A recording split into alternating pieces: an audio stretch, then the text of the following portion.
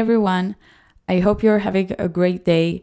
So today I want to talk about how the web works and to make a very simplified explanation of what happens when you view a web page in a web browser on your device. So nothing too complex, but just to talk about how a client talks to a server, what goes on in between, and how the page that you want to get access to is displayed on your browser. So there's a client and there's a server. And in our case, our browser in our device is the client, and the server could be a place somewhere that you want to receive data from. So it could be google.com. You might want to have a look at maps there. So google.com would be the server that you want to send a request to and receive data from. So a client sends a request to a server and the server responds back. That's usually how it goes. And there could be many different clients. In our case, the browser is our client. And a request to the server is combined by a few things. So when you type in the URL, you type the protocol. So it could be an HTTP or an HTTPS protocol. I will talk about them in future episodes, but just to mention here, an HTTPS request is a secured one. And then we have the domain name. It could be Google, for example, or any other website that you want to get access to. And then we can add a resource that we want to get access to inside the domain name.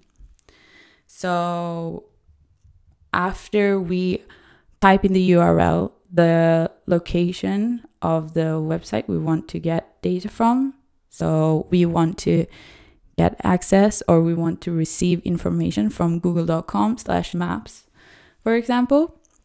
So afterwards, when we press enter, we start with the communication between the two, and afterwards we receive what we want.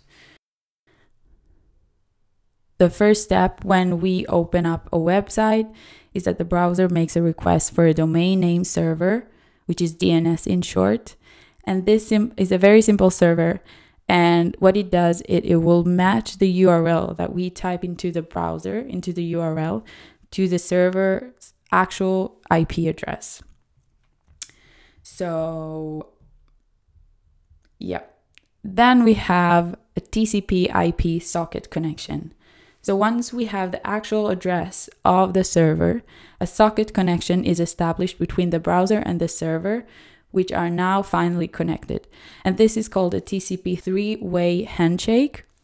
And this connection is usually kept alive for the entire time it takes to transfer all the files into our browser.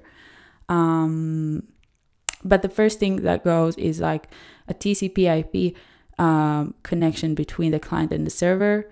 To make sure, there's a few reasons why this is happening, but again, very simply, it is to make sure that we are able to transfer data between the client and the server. So think about it as I want to make sure that we are connected. So before I'm actually sending data to you or receiving data from one another, I want to make sure that I have a solid connection, and this is happening through a TCP IP socket connection. So now that we have a solid connection between our client, our browser, and the server, we can now perform an HTTP request. And this HTTP, so HTTP is Hypertext Transfer Protocol. And this is a protocol that allows web clients and servers to communicate and send requests and respond messages. So our browser sends an HTTP request message to the server asking it to send a copy of the website to the client. So when we type google.com/maps, it our server, we're saying to our server that, hey, we want to receive data from maps and have a look at them and have a view of them in our browser, in our client. So we would like to receive your data. Now we have an HTTP response. So if the server approves the client's request, the server sends the client a 2000 OK message, which means that the server approves the request to view the website. It basically says, hey, you're good, I'm going to send you the data. Then the server starts sending the website's files to the client's browser as a series of small chunks called data pockets. Okay, the last part of the story, after the client received all the data from the server, is rendering. So the browser then assembles the small chunks into a complete web page and displays it to us. The order that this is happening is as follows. So the number one thing that is happening is the browser parses the HTML files, and then it looks at them and see any external links. So it could be for CSS, it could be for scripts, so JavaScript files. And then as the browser parses the HTML files, it sends requests back to the server. Hey, give me the CSS files. I need those. Give me the JavaScript files. I need those.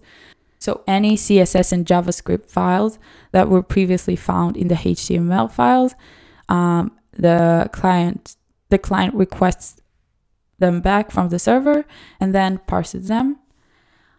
The second thing that happens is the browser generates an in-memory DOM tree from the parsed HTML, generates an in-memory CSS structure from the parsed CSS, and compiles and executes the parsed JavaScript code.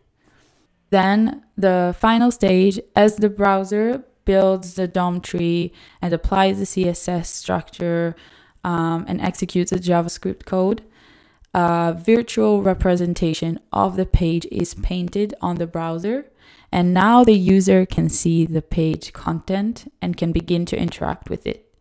And this process of receiving the HTML and parsing them, getting the CSS and JavaScript, and parsing them and executing them as well,